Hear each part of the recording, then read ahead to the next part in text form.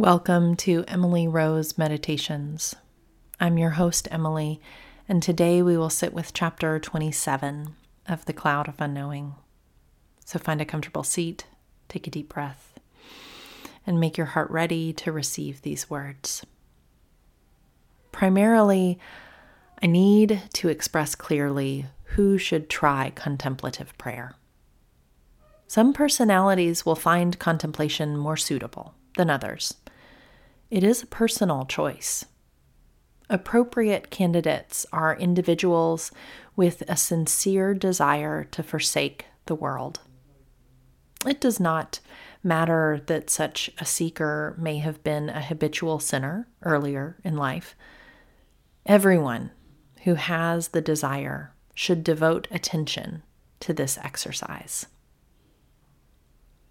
It strikes me that the thing which our author puts forward as most important is a desire.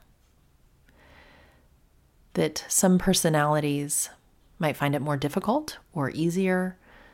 Some personalities will find it more fruitful or fulfilling than others.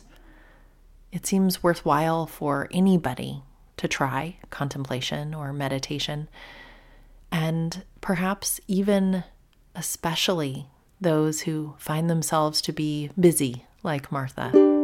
We might have even more to gain from the practice of presence. Thank you for joining me today. The peace of Christ be with you.